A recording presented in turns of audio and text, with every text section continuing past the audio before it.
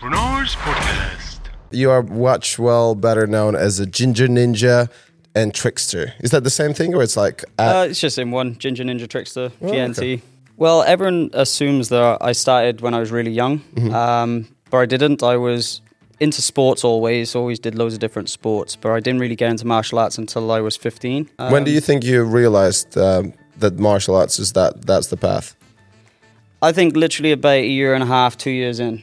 Because I would have been 17, 18 when I dropped out of school. All I did was make a video. I'd never thought of really plugging myself in that way. I did the 540 kick tutorial. It literally was just for my students, but I thought it was easy just to upload it on YouTube. And also there was loads of problems like with Facebook and stuff in those days with a certain amount of time you were allowed videos up and all you had to split them into sections. Yeah. So I just used YouTube because it was like a 10, 12 minute video, so I could just upload it and then just give everyone the link and they could just watch it. And I kind of realized then kind of where I was at, because I didn't actually know my level. All I knew is I was good enough to teach certain moves and can help people with the information.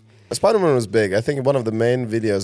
Spider-Man's kind of, that's what kind of, my channel was popular for martial arts channel, but then when I put up the Spider-Man video doing martial arts, it went to another level. It was ridiculous. Did you get offers from Marvel? No, damn it. Unfortunately not. How many million something subscribers? It's over 1 million. I don't really, to be honest, I haven't really focused on it a little while. Because you're too busy to do big movies. Yeah, we know that. We're going to talk about that a bit later. People I like kind of looked up in mine, like Van Damme, Scott Adkins, Tony Jaa, you look up to, like kind of think, I want to learn their moves and different stuff because you see it on the big screen.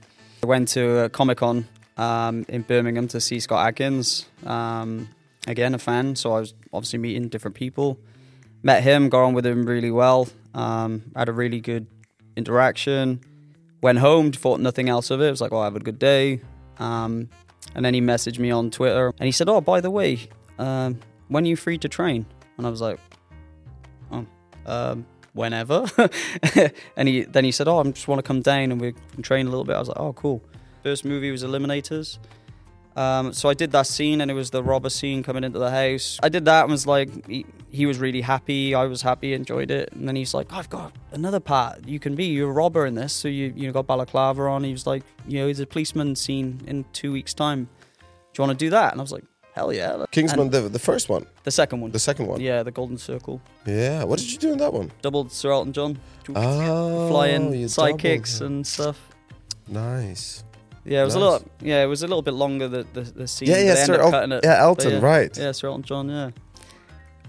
I got caught wind that I started doing a movie, and Marcus Shake Chef just big up Marcus.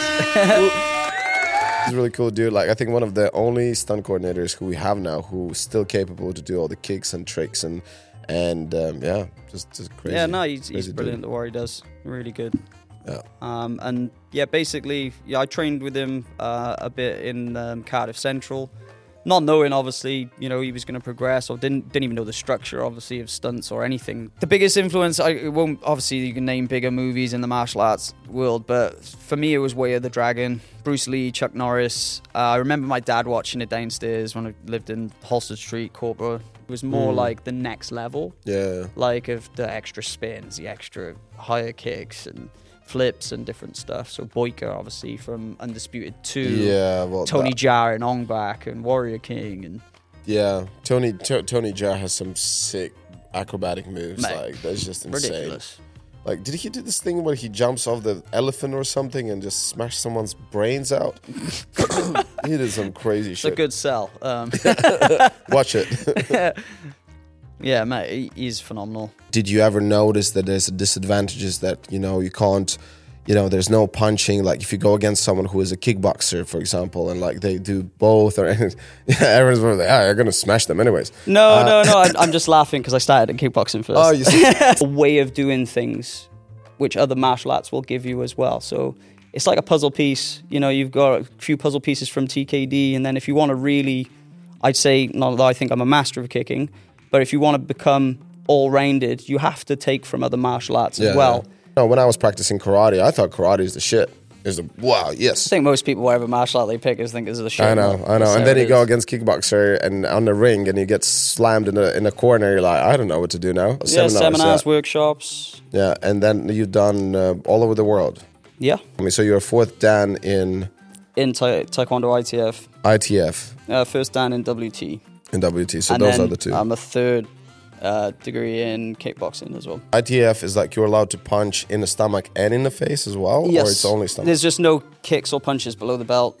So you can kick above the belt, body head. You can punch body head. It's like kickboxing. It's pretty much kickboxing. Yeah. The other one is Olympic one where you just only WT kick. used to be known as WTF, but now they kind of shortened it because obviously the the abbreviation. Oh right, I don't even know about it. Yeah, so it's WT World Taekwondo, which is what you see at the Olympics, which is all kicking and only body punches. One of the ridiculous was like Commando. You know, when the Arnie comes in, holds the thing, and he just shoots. Everyone just falls. Even as a kid, I was like, yeah, that's kind of weird. Like, none of them could get to him. Like, what? As they point a gun at you and shoot at you, there's this dude in the bush who sits and presses the button, and they explode. So it looks like you get shot in the blood, whatever. It's got the biggest miss I've ever seen. Have you seen it? I don't remember. Oh, mate, you're going to have to watch it. Wait, no. Are you talking about when they were fighting outside? Outside the trash cans. Yes. Oh my God. Yes, I do remember that one. That was a huge miss. One of my favorite ones, I think it was the crazy one when the guy rides a horse and then slides under the I've seen under the track. Oh, that was so good. Backflip, but forward. So you move forward and do backflip kind of thing, right? That's a gainer. But in this move, you kind of go half gainer and then you have to end landing your head first. Yeah, your head so it's first. literally half and so, backflip. Yeah, and so forwards. basically people most of the time over-rotate, under-rotate, they smack on. Yeah, I just think seeing these icons really do get people started. Yeah, mine was Van Damme, 100%. Like Yeah, his split kick, fucking, yeah. Have you met him yet? No, but I don't think I want to meet him now. And this is one of the crazy things when someone says like, what is the celebrity you want to meet? And I was like, I always want to meet Arnie. But do I want to meet Arnie now? Yeah, not sure. I want to meet them when they're like, pinnacle. Maybe not even a pinnacle, just kind of like, just over the pinnacle, when they're just kind of past it or something. Not now when they're like walking history channels. Okay, let's have a break. Blah, blah, blah. RENARS Podcast.